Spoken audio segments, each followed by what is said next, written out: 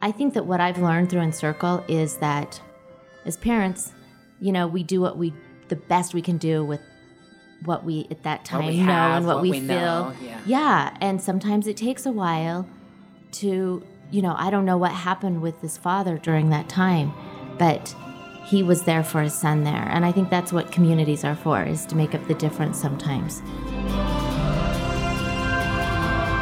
What's up, guys? This is Jeff Birmingham, and welcome to the Extraordinary Us podcast, where we are interviewing ordinary people. We're all ordinary, but these people are doing extraordinary things. Let me remind you real quick the tenets of the podcast. Number one, no matter our differences, no matter what we look like, no matter our religious affiliation, our sexual orientation, our political party, there is always a lot more that we have in common than we ever have different. We are fellow travelers in this journey together. Number one. Number two, because of that, let's share and have compassion for each other.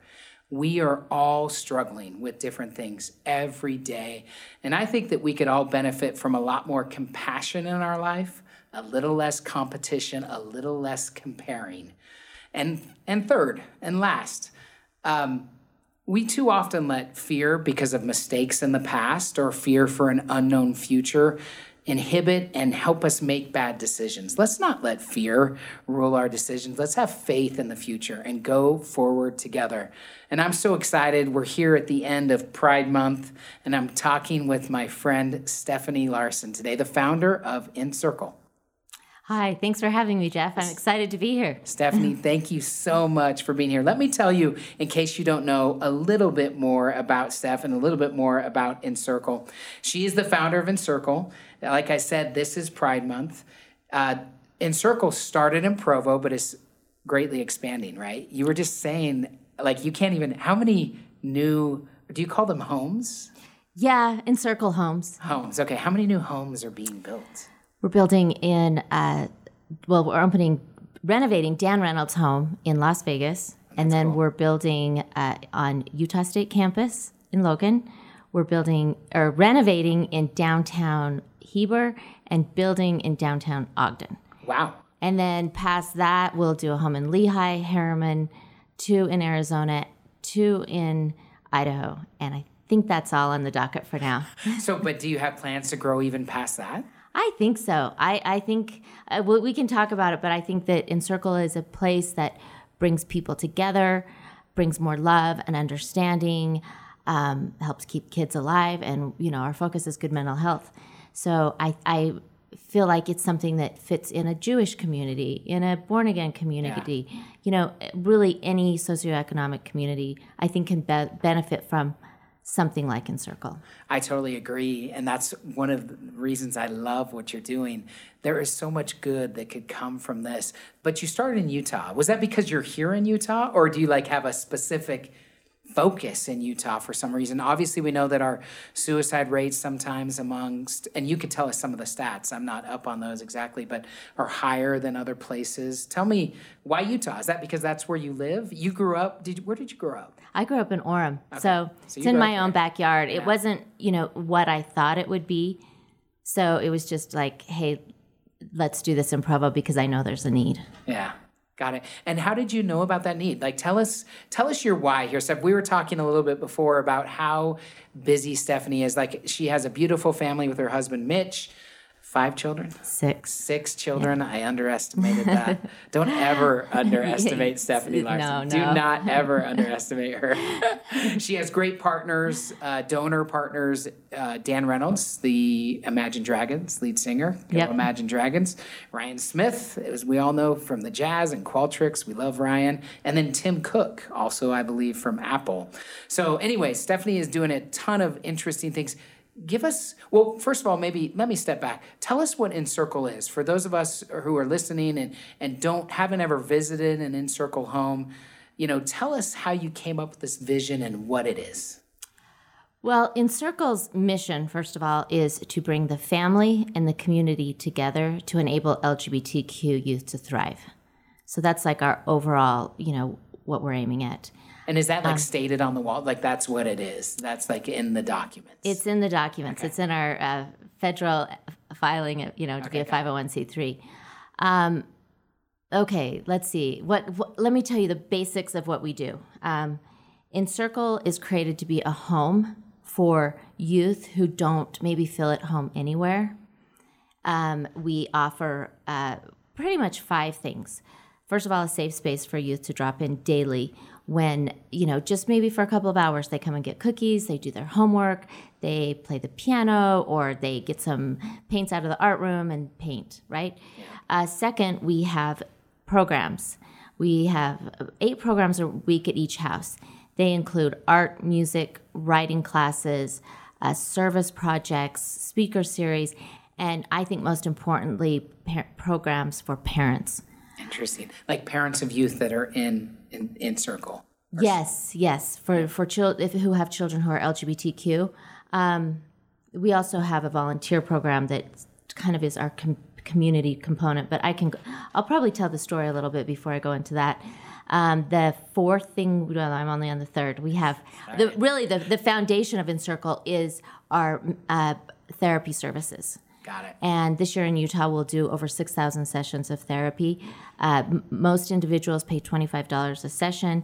Encircle picks up the other $100 per session. Wow. We are on 10 insurance plans, which helps bring the cost down a bit. The fourth thing we do is what we call friendship circles. Friendship circles are support groups. We do 12 a week at each house. They average 20 individuals per group. And I think that's one of the more life-saving, meaningful things that happen in the homes. And then the fifth thing we do is educational materials. So we have a lot of pamphlets. We're working on our second book. We put a lot of videos out online. And those are all meant to educate the community, especially those parents who are traveling this journey, to help them be more affirming of their children and maybe to shorten that period of time where mom and dad aren't on board or they don't understand or they're confused. And we do know, as humans, we all care so deeply about what our parents think of us, how our siblings view us. And I think oftentimes these kids get so they're just looking back at their parents, trying to fix those relationships rather than being able to move forward and become all that they are, right? And, and plus, suicidality is a part of that. Drug abuse and addiction, alcoholism, all happen when kids feel outside of their families. But also kids feel the brunt of their parents' relationship when parents aren't agreeing on this, right? That's so hard. And so we're just trying to keep families together in that part. But what the educational materials are for is to have parents take them home and to read them and go, oh, I've never thought of it that way. Maybe I could do this better with my child, right? Yeah, there is so much that we could jump off from there. I noticed that you said like it's a home for sometimes people who don't ever feel like they have a home, so to speak, right? And so, I think what you were saying in that, sometimes these youth, as they're growing up, they don't even feel safe or understood in their own homes. And so you're providing a safe space for them or a home, maybe even kind of a family for those that are struggling with these issues. Is that correct? Yeah. 100%. Maybe I can tell a brief story to kind of illustrate what I think is that part of this. We have a young boy from Springville who, let's say it's November a few years ago, is kicked out of his home because he comes out as transgender. So was female, goes to his parents, I really feel that I'm a male. Parents kick him out of the home. Someone great, thankfully in the ward, says, listen, you come and live with us, we've got you. So every day at 2:00 when we open Encircle, this young boy would show up, waiting at the door, ready to come in. We'd open the door, and he would make cookies every day. Usually that's the volunteers who come and do that. But we have this, young high school student making cookies every day. Yeah. So fast forward to January, the police show up. And mom and dad are giving a protective order to this boy to make sure that he doesn't get within 500 feet of their home because of the influence they don't want on their other children. Got it, yeah. So I'll say over the winter, I'm having these thoughts of, who are these parents?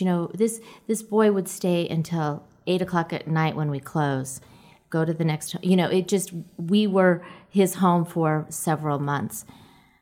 The great thing is fast forward to May, we're having a meeting in the main room of Encircle in Provo, and the doors are shut on this room. And this boy comes breaking through the door, and he's like, my dad's coming, but this time don't be afraid. It's not like he's not bringing the police. It's not bad. He's like, he called me last night and said he wants to learn about what I'm experiencing and learn what makes me happy. And so he's coming. And so, we talked to him for a minute, and we're all excited. And then we finished the meeting about an hour later, and I walk out into the kitchen, forgetting he was even there. And here is just the nicest man making cookies with his son, right? Rolling cookie balls and talking. And I think that what I've learned through Encircle is that as parents, we do the best we can do with what we at that time know and what we feel. Yeah. And sometimes it takes a while to, I don't know what happened with this father during that time, but he was there for his son there. And I think that's what communities are for, is to make up the difference sometimes, right? This boy's back in his home. He's thriving. He's doing well. Mom and his dad. Parents have changed their minds or their thoughts. And so... Do you see that often? Like, how is that usually the case? Is that usually not the case? I mean, I don't know, I would say about 70% of the time, parents really start rallying around their kids. Sometimes it takes a while, like this young boy. But, I think our job in life is not to judge, but to be there for each other and say, you know what, life's tough and we're all on this journey. Let's help each other through it. And, I think that's part of what we really want to do at Encircle. Yeah, one of the tenets of the podcast, like I said, is that we all are a lot more alike than we are different, no matter our differences. And I think one of the things that we all share in common, there's just so much about life that we don't understand. Right. We want to be experts. Everyone works to be an expert in certain areas or fields. There are people that understand things better than others. But, man, there's just so much that is hard to know and understand. And this is one of those complicated issues that I think is hard to understand. What is the history of Pride Month? Or I think, was it Pride Week and now it's Pride Month? Like, educate us, Steph, a little bit about this. June is Pride Month. I think Governor Cox made a nice statement about it. Tell us about Pride Month in Utah and the history of that and how maybe people could be involved or get involved or whatever. Right. Well, I'm gonna say this through. This is kind of hard to talk about, isn't it? Yeah, I'm not experienced talking about this. No, and it's kind of hard, because I'm not used to it, and it's such a sensitive topic. Do you know what I mean? I guess you've become an expert at it, but it's hard, Yeah. Now tell me. I'm going to ask you a question. Yeah. Why do you feel like it's hard? Do you feel like you don't know enough about it? Something I said like 10 minutes ago, like these complicated issues. I don't know if these are. I mean, I guess these are issues. What I meant by that was like parental issues, like familial issues, like relationship issues. Like, obviously, these youth that are struggling with these issues or having these issues, I should say, or having this experience, that's really hard on their relationships, on their closest relationships, like you said, with their loved ones, with their family, with their husband or wife, with whoever. I think it's just hard. And because of it's so sensitive, and I just don't think we have a lot of practice talking about it publicly like we are now, even just privately, I think it's very hard to talk about when you don't have a lot of experience with it. I think you're 100% right. And I think that that's part of what we are trying to do at Encircle is at Encircle in Provo, we've trained close to 3,000 volunteers.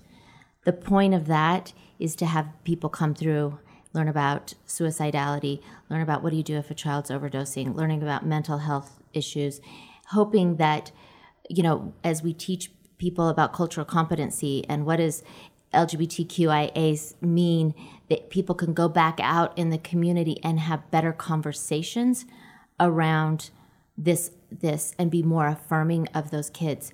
I'm not answering your question, but one point on that. But this is great. Yeah. Is that we do know that the average lesbian, gay, or bisexual youth realizes that they are gay, lesbian, or bisexual by age 12, on average. On average, they don't come out until they're 22. Huh. So that leaves a 10-year period where kids in our communities have a secret. Nobody knows who they are. Yeah. Yet they're walking around, and what are they hearing from mom and dad about people like them, from their aunt, from their church leaders, from their teachers, from their friends?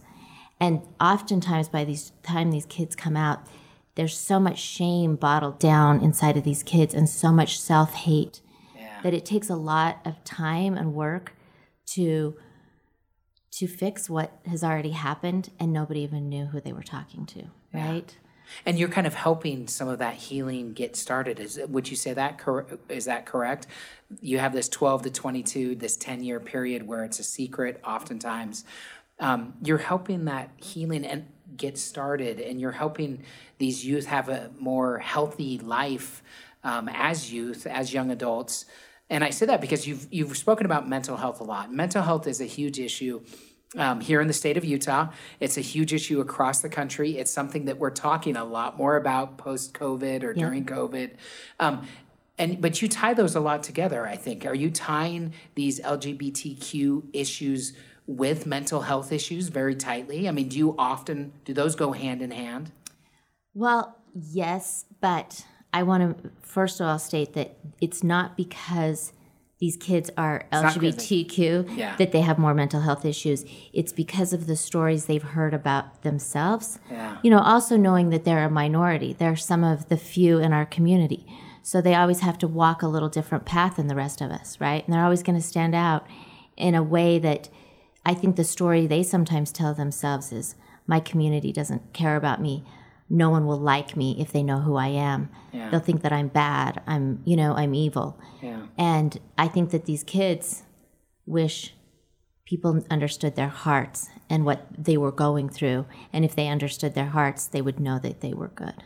Yeah, no, I think that's definitely been my experience. I told you before the podcast stuff that, two of my best friends are gay, and I love them. I know them as great men that I admire and respect, and we have wept together, and we have laughed together, and we've done, we've had life experiences together, yet this is a part of their lives that very few people know about. And it has driven them it's very hard. It is very difficult for them to function and to accept themselves and to love themselves. And I think one of the reasons it's hard to talk about is just LGBTQ. That's just a mouthful. IA, which I maybe am behind the times, and I'm not claiming to be an expert in this area, but I hadn't heard IA until the last year or several months. Maybe I'm late to the party. What is IA, and will we keep adding letters? I mean, I think these are normal questions that people just generally might have, and I don't know what it is. So teach us a little bit about it. Okay, so we go lesbian, gay, LG. Okay, lesbian, gay, bisexual. It's hard, isn't it? IA, intersex, asexual. Got it. They're really, when we grew up, the word queer was said as a negative. Yeah. The young generation today, and I think most of the queer community, has adopted that it's okay, because what it's saying is it's an umbrella term. Yeah. And they're saying, I don't sometimes know exactly how I feel yet or who I am. I just know I'm not the majority. I'm not. And so that queer term is just like, I'm queer. I'm not part of the average population. And also, I think it's important to realize that there's kind of two sides to it. There's who I am attracted to, lesbian, gay, bisexual. And then there's the gender side. How do I identify? How do I see myself? Do I see myself as the way I was born, what's on my birth certificate? Or do I see myself as not fitting into that mold? Mm-hmm. So that's great. How are we doing in Utah, with mental health and I kind of cut you off there or changed paths a little bit, and I wasn't saying that because you experience these issues that you are mentally ill. It's because of maybe your experience in the community or in your family that you become that it hurts. It helps you be depressed or causes you to be depressed. Is mental health are we making progress there? Give us some hope, or give us some sobering news or statistics, like wake us up. Well, I think that Utah is doing well because we have said we have a problem and we're going to do something about it. And I think that Utah's very good at that. Yeah. Right? Like, we're not just going to let problems linger. Like, people face them.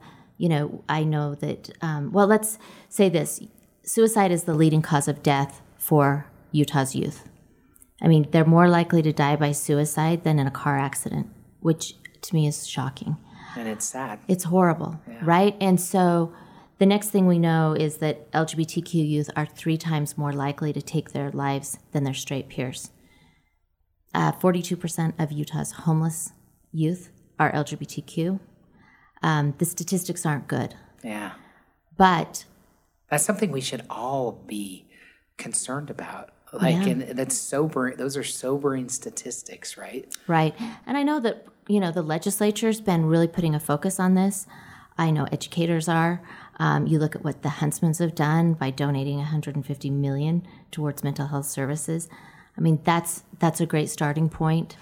And not starting point, because of course, you know, people have been working on mental health issues, but I think it's, as a population, we're starting to really say, this matters. This is something I shouldn't be ashamed of. One thing I love is that in Circle Homes, you know, you'll be sitting down in a kitchen and some kid will look at his clock and say, oh my gosh, I've got a therapy session. And they run upstairs. And there's not shame around that. It's I'm taking care of myself. I'm trying to be a better person, right? Yeah. So why you, Stephanie? Why are you doing this? We spoke a little bit before, and you kind of said, yeah, I always thought maybe when my kids were grown up, I'd be an entrepreneur, maybe start a business and sell products here or there, you know, or whatever. This is very different. This is very complicated. This is a complex situation. We live in a very, you know, for better and worse, and there's a lot of good that comes out of it, and there is some bad as well. We live in a very conservative religious culture. I'm speaking generally. Why? You got to have a passion or belief in this. Obviously, that's why you're doing it. You know, why? Well, if you can stand my story, yes. I'll try to keep it on the straightforward. I grew up in Orem. Yeah. I never really left, you know, this community much until I was 26 and then 25, and I graduated from BYU Law School. So I was, you know, my family. I had a great family, but my parents really struggled in their relationship, and it was a very volatile, emotional relationship. I think that I always felt like God had blessed me with my ward and good friends that were like my stability, right? Yeah. So family, I think, meant everything to me. That's what I wanted more than anything, was a peaceful family. Yeah.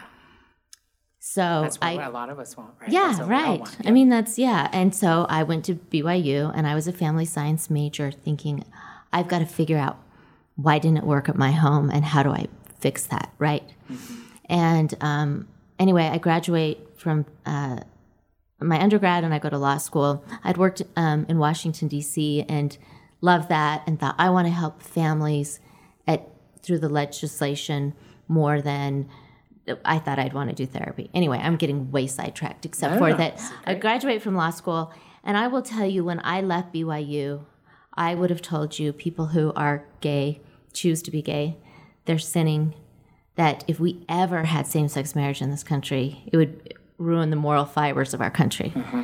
So this is like 20 years ago. Yeah, this is 1996. So I go back and I work on Capitol Hill. I'm working for the Committee on Children, Youth, and Families, also defending abused and neglected kids in inner city DC. But I am helping write legislation and doing hearings that are protecting that traditional family, mm-hmm. right? Protecting so that we don't have things like gay marriage, or I shouldn't say a same-sex marriage in our country. And I'm dating my husband, who's from Salt Lake City. Mitch has an uncle whose name was John Williams, and he was gay. John grew up in Grace, Idaho, in a family of 6. He said that when he was in high school, he would have done anything not to be gay. No one knew it. So he went on a mission, hoping he could pray the gay away. Came home from his mission and went to Utah State, and he said was so depressed and had so much self-hate because he was still gay and he couldn't get himself to change. He had a sister who lived in Salt Lake City who recognized John was really struggling. So she drove and picked him up, and he said saved his life. While in Salt Lake City, comes out to his family, and they're like, John, we love you. You're amazing. Just go and be you, right? Mm-hmm. So he didn't spend years trying to repair these relationships. Instead, John got to move forward and become all that he became. John was the first renovationist to take downtown pioneer buildings and turn them into contemporary office spaces. Like he owned the Ford building, the Hardware building, the Market Street building, the New Yorker, and a few more. Yeah. And then he brought fresh seafood into Salt Lake City. He started first the New Yorker, Bocce, Cafe Pierpont, Market Street Grills, Market Street Broiler, the Gastronomy Restaurant Group, which, really brought fine dining to Salt Lake City. And he started the Downtown Alliance. Utah State eventually gave him an honorary doctorate, even though he never even graduated from their school, because he quietly was donating to them. John never needed his name on anything. I'm getting to know this man going, he is the most Christ-like person I've ever met. How am I judging him for his sexuality? That's such a small part of him. And so it made me question all of my beliefs. Mm-hmm. And, I would say... Is your husband, by the way, going through this same kind of process, or did he? I'm astounded and amazed, and it's just awesome how his family, it sounds like from the story, just kind of accepted him and allowed him to flourish in his own way. Is that correct? Yeah, John was the center of that family's life. The parties John would throw for us, oh my word, Christmas parties at his house were like nothing you've ever seen. Yeah. He would fly to San Francisco, get his favorite dim sum, and fly it back. There was caviar, there was all these things that I had never experienced as a girl from Orem. He was just so much fun and loved and celebrated life. Yeah. So I learned a lot from him, and I learned a lot from the Larsons and Williams family about unconditional love. They were all so different from each other, but they just celebrated life together. Right. So, yes, you asked me about Mitch. Mitch grew up with John, and he was just one of his favorite, most admired person. And Mitch didn't know his whole life that John was gay, but he didn't care. Yeah. Sort of like when we told our kids that John was gay and he got married, our kids were like, okay. I thought that they would feel different around him. Yeah. But that didn't even so I realized, there's a lot of conditioning probably in the way we see people who are gay or lesbian, bisexual, transgender. So anyway, I'm getting into too many details, but... Sorry, I'm asking. No. It's an interesting story. So after 10 years of living outside of Utah, Mitch and I moved back to Provo. We have 6 kids, and I'm getting to know, I have a daughter at Tentview High School who has 3 of her friends come out as gay at the beginning of the junior year. My daughter, Grace, brings me her cell phone one day and is like, Mom, look at all my friends, what these comments are about these 3 boys. What do I say? And I knew all of those kids on this text message. There were 18, and they're all amazing kids. They thought that the way they were responding was what God would want them to do, right? They were trying to figure out where do we put this and how do we place it. And that was, a lot of my journey. I start meeting friends of my own who have children who are gay. Sometimes they don't speak about it because we don't, like you said, it's a hard topic. Yeah. And, we have these dreams for our kids, and when they don't fit in, what do we do, and how do we speak about it? And, sometimes parents feel judged for it. Yeah. And so I just had enough situations happen in my life where I was on a bike ride in Idaho, and I called John one day, and I'm just crying. I don't know why I'm crying, and I'm like, hey, will you help me do something in Provo? I think it might be one of the hardest places to grow up LGBTQ. And he says, sure. How long ago is this, roughly? This is 2014. Okay, so 7 years ago. But know that I chickened out. Okay. 2 years later, I had a conversation with a friend who had a gay son and heard her story and decided I'm doing something. And so I called John back, and this time he says, sure, what are we going to do? So through our conversations, it's let's create a home. Let's not have this in a strip mall, have it in a place that feels like love and maybe replaces what people don't currently experience. So I decide, well, it's got to be in an old home so I can renovate. Well, actually, when I was in Idaho, I was seeing this old home in downtown Provo. I kid you not. But 2 years later, I dropped my kids off at school and thought... Meaning you were like having visions of it. You could see it becoming... Which, by the way, is it the place? Well, it wasn't the same house, but I was thinking of an old home in Provo. And that may have been because I was a guardian ad litem back years ago where I represented abused and neglected kids in Provo. And there was this old home that they would stay in until they were placed into foster care. Mm-hmm. Yep. Whatever it was, it's this old home in Provo. So I thought, well, I'm going to go to the center of Provo and then see what I can find. The downtown Provo Temple was about to be dedicated, so I thought I'm going to start there and I'm going to circle around. So I drive down University Avenue, hang a right after the temple, and across the street from the temple, on this little hill, is the cutest little house I've ever seen. Yeah, it's cool. And it's got 2 huge available signs, and I'm like, So I drive up, look through the windows, rainbow stained glass windows. Okay. And then I later find out the polygamist who built it, 130 years ago put those in, and I'm like, this is the place, right? This is the place. So I get on the phone with John. I put him on video and show him the house, and I've got it up, and he's oohing and eyeing, and then I flip it around to the temple, and he says, no way, absolutely not. Yeah. It's like most of these kids will not be out. They'll want a back door. They'll want to park a few blocks away and walk in through the back door. And for whatever reason, I was like, John, listen, if we really want to have an impact, first of all, we've got to quit othering these kids, right?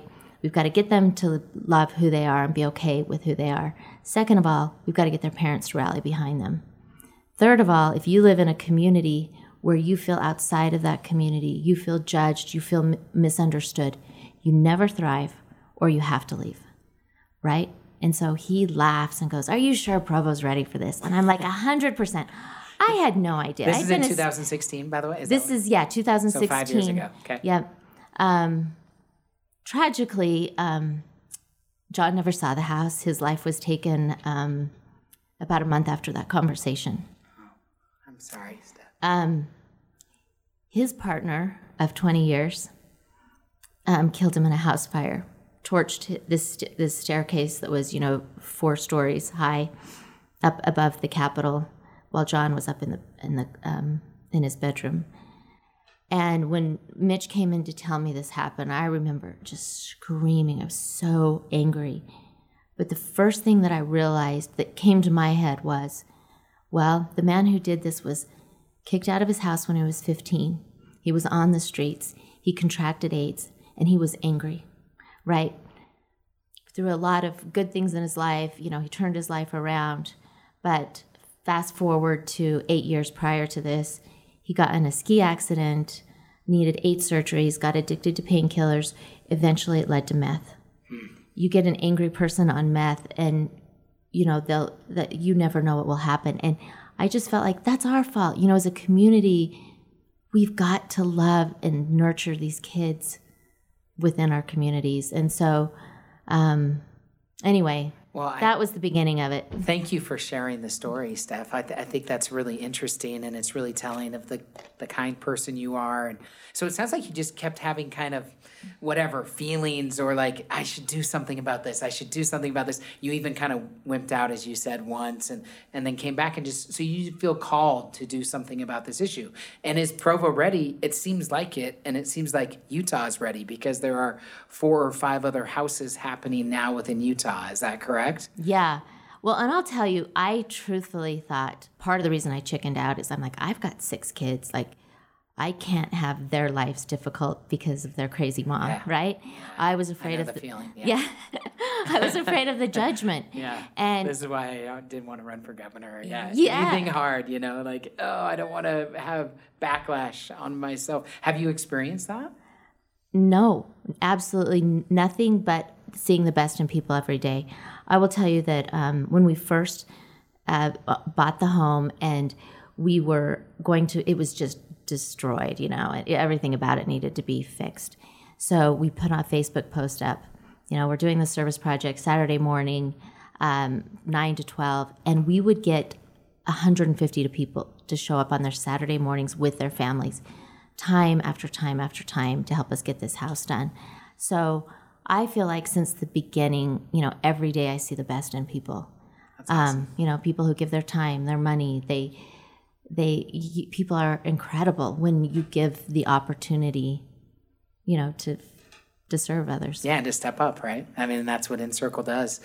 Like we said, on some of the most sensitive topics that we deal with here on this earth. So you have your large donors. I said, Dan Reynolds from Imagine Dragons. We all know and love their music. Ryan, who we know well around the community. And then Tim Cook from Apple. Like, how did that come together? What does that mean? What role do they play in the organization? Yeah. Well, and I think I probably should quickly say that, that group has joined in the last several months, and that it has been thousands of other donors, large and small, many of the tech companies, Domo, Adobe, Qualtrics, as you mentioned, Visa. Like, I could go on and on. So I don't want to not acknowledge, Zions Bank has been a big supporter. And so it's a nonprofit. Encircle is a nonprofit, by the way. And so you've been taking donations from the beginning, and that's what's allowed you to do what you've done to date, correct? Yep. Steve and Barb Young were the very first. Holly Alden, Stant Sock, Skull Candy, really helped us get this off the ground. John Williams had already promised 100,000, so that got us going. But since then, it's just been. We have a monthly donor program, which we have thousands of people who give maybe $5 a month, and they choose which home they want it to go to, and that helps really mostly pay for the therapy in the house, because that's the really expensive part of what we're doing. How can people find out about that? Just encircletogether.org, donate. Okay. And there, anyway, that's really what sustains us. And also, we know we can rely on that piece for the long-term sustainability. Got it. So you asked about Tim Cook. How did he show up? Well, we were doing the Second Love Loud, and he flew into Provo to see Encircle because he was speaking at it and had donated to Love Loud. And he spent a few hours in the home talking to the youth and taking selfies with them. And so, we spent time with him with Love Loud, and then we've just kept in touch with the Apple team. And they've just been incredible. This year with Ryan and Ashley Smith donated $2 million.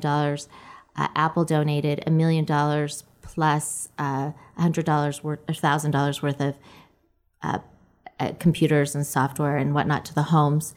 And then Dan Reynolds bought his parents his childhood home in Las Vegas. And donated it. Valued at $1 million. And so which is now becoming the Encircle home. Yes, is that yes. correct? I just want to tie Yep, it all we're together. just starting to renovate that. That's cool. And they went on Good Morning America to kick off this 8 million 8 Encircle homes campaign, which has been really great because we're gonna get there. That's awesome. And so does it cost about $1 million a home? So is that roughly? Roughly, it costs about $750 to build the home, and then the other $250 is for that first year of operating costs, just to make sure that it's sustainable. But and maybe to speak to the homes quickly. I don't want to go on too long, but no, I love it. If you haven't visited the home nearest you, go check it out. I mean, I've been to the Provo home a couple times. It's a really cool place, great design, by the way, and just feels good in there. I loved it. Go ahead. Yeah, I think they feel like there's like love coming out of the walls. There's a really great energy in these homes. And, it started with the first home. We were renovating it with John Williams' money. So I kept thinking, how would John do this? Okay, we can't afford one chair that he would ever buy. But, we can get that same feel of it's being a special place. I will tell you, at least 10 people called me and said, hey, I have an old couch. Would you want it? And I'd be like, no, but thank you so much. But really what has become the vision is that these homes represent the value of the youth, that they're beautiful, they're worth investing in. We want mom and dad to see that. We want to let the kids feel like they're part of something beautiful and important, a place they can be proud of that represents who they are. You know, the homes will have grand pianos, they have original art by local artists or young queer artists. And, you know, I think most of these kids who come to Encircle are so incredibly talented. We want the homes to reflect their beauty. That. Yeah, that's awesome. So you have these new big donors, well-known people, and so, but they're just the latest of a bunch of donors. And the plan is to continue to grow and find donors from there, and hopefully they'll continue to support, et cetera. Is that correct? Yep. Do you have a board? Like, who's on your board, or some of the people on your board, or? Yeah, we have an incredible board. We had a founding board that just turned over. Barb Young is still board emeritus. Holly Alden, like I said, she and her husband started Skull Candy and then Stance Socks.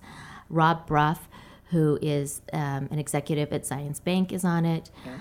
Yeah. Dan Reynolds, Imagine Dragons, on it. John Murphy is just joining the board. He was the CFO of Adobe.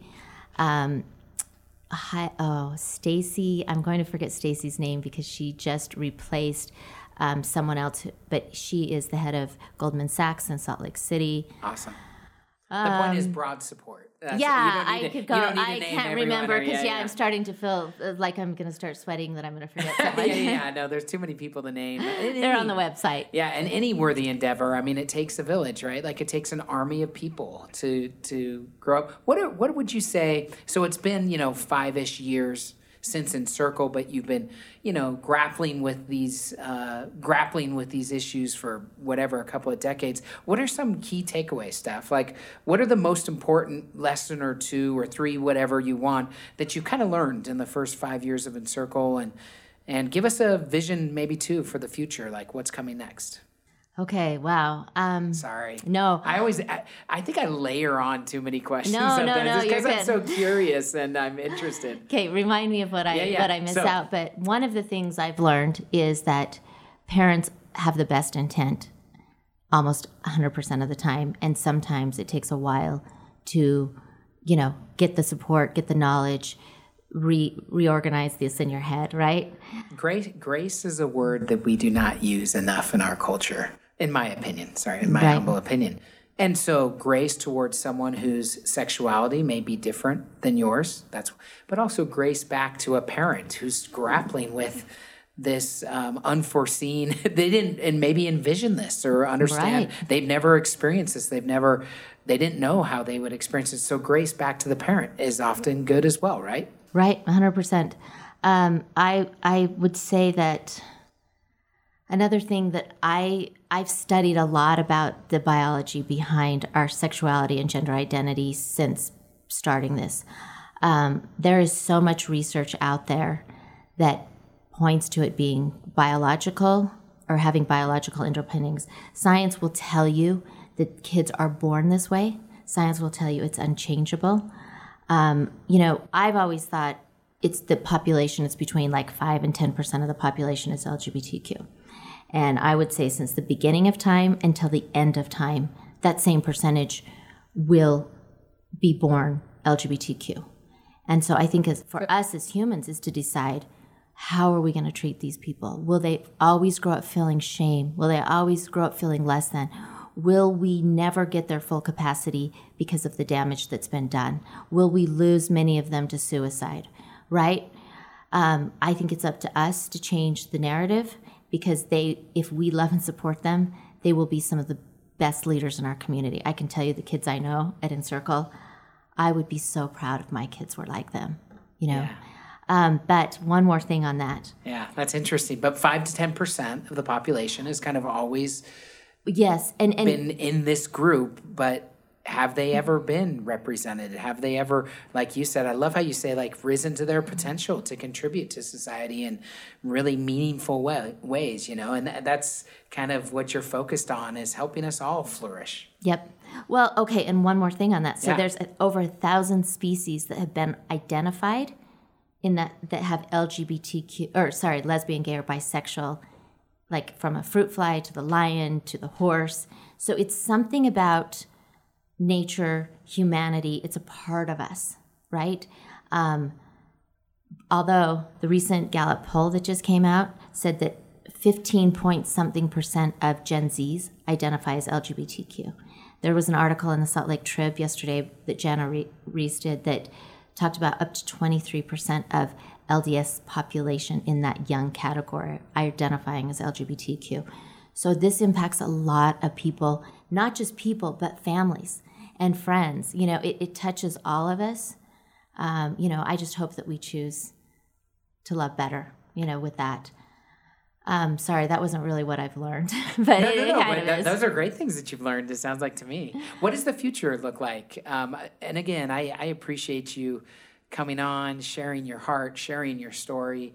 You know, I apologize for the clumsiness maybe that I felt the most clumsy in this interview or this discussion than I ever had. So I apologize. Oh no, I'm sorry for that. I should have somehow eased your... No, it's my fault. But tell us about the future. What are you growing towards? What are you looking forward to? Why is the future bright? You know, I think that we're talking, we're having those hard, uncomfortable conversations, which leads to learning and changing and growth.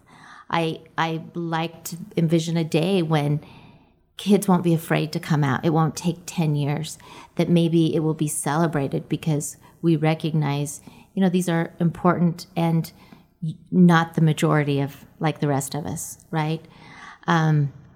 As far as Encircle, I hope that we will expand far past the 10 houses we have on the docket.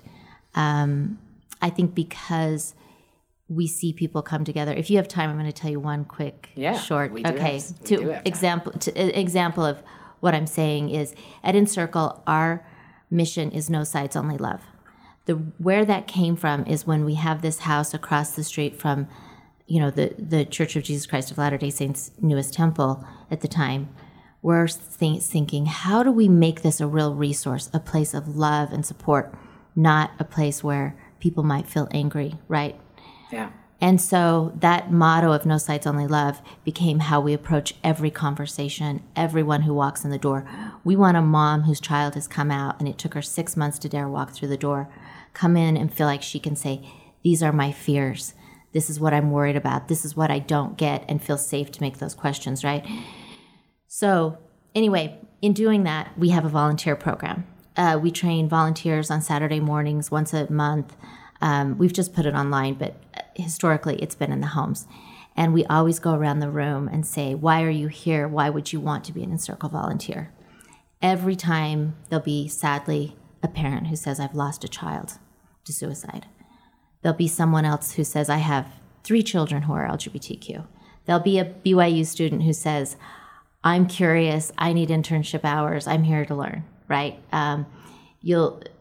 We have people from all different walks of life, but one time we're going down around the room, and this man says, I am so mad at the LDS Church. They're killing our children. I'm here to make a difference. The guy sitting next to him says, well, I'm an LDS bishop. People come to me first, parents and children. I need to know what to do. And the guy sitting next to him says, well, I'm gay and I'm in a bishopric. And like you laughed, I started laughing in front of like 60 people because I'm like, wow, we've got everyone here, right? Yeah. But I think that the whole family. The whole family. Yeah. But that's what I think is working at Encircle is we put our differences aside. We agree on one thing. We're here to love these kids. And that's all that matters, right? Yeah. And it just makes it a place of love and support. And I think everyone walks away feeling better.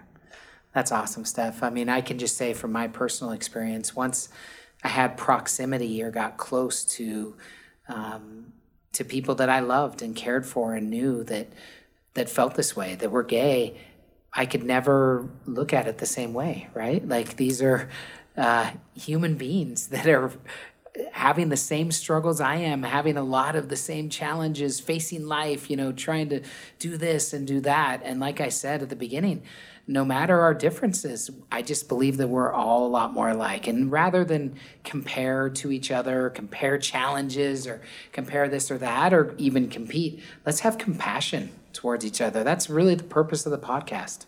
Yeah, I love that. And I think once we get close together, that's when the love begins, we get to know each other. I agree. Well, I look forward to you continuing on this journey. Has it been for you personally? Like, has it been, I know it's been hard. I know you're really busy. I don't know, but you must love the work. Like, give us a snapshot, and how do you feel? I think all of us in life want to find purpose and value, and we want to make an impact. Through my family and my kids, I always had that, but it almost felt selfish because they're me, right? Yeah. Like everything I do for them is like kind of for yourself. Yeah. And so I think I'm really grateful that every day I know that any time I spend with this, it's time well spent. I'm grateful it's working.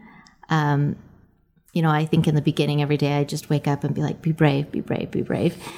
And, I still feel that way, because you kind of put yourself out there.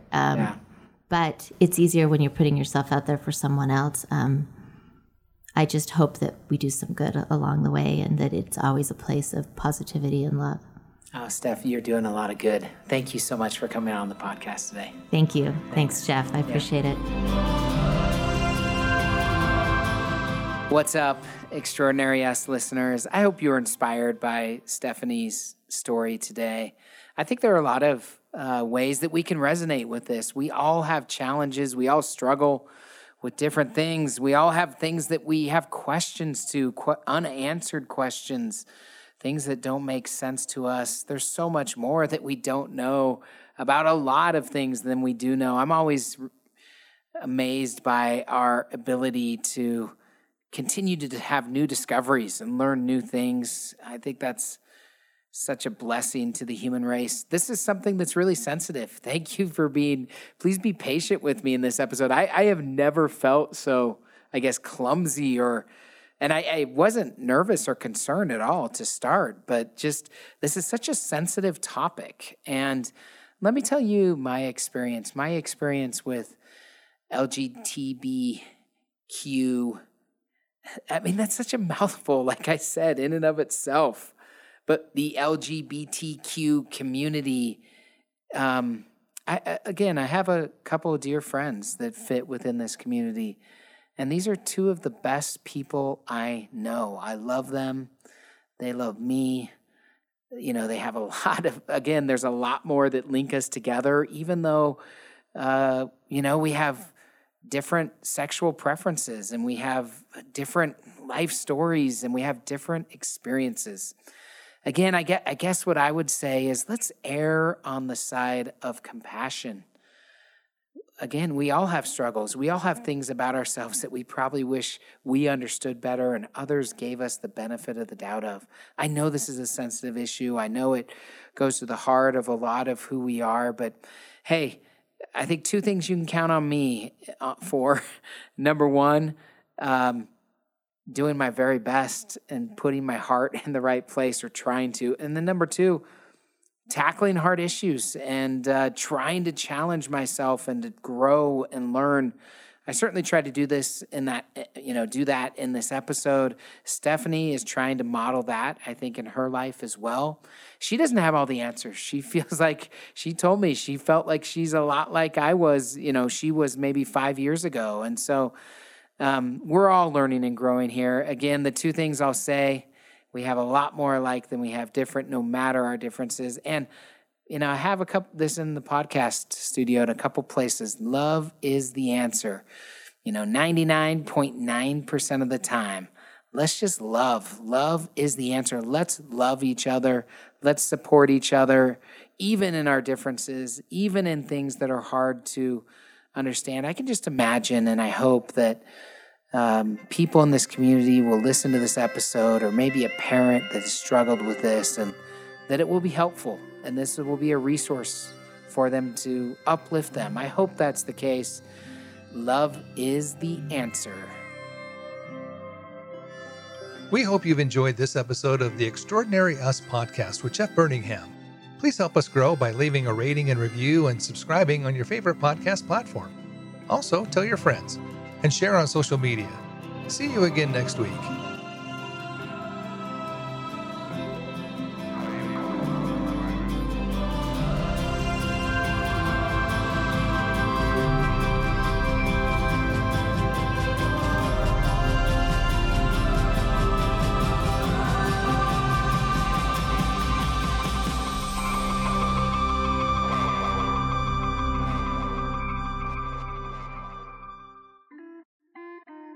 Hey guys, what's up? It's Jeff. And Sal. I'm here with my wife. Why? Because we're starting a podcast together. Yes, we are. And it's called Under Our Bed. Why is it called that, Sally? Because we are sitting under our bed right now. In this podcast studio. Yes. And we're going to be talking about things that are interesting, vulnerable, relevant, funny. So check it out. Funny if you're on. So check it out wherever you get your podcast, wherever you listen to The Extraordinary Us. Look for Under Our Bed with Jeff and Sal. Check it out. Good night. Good night.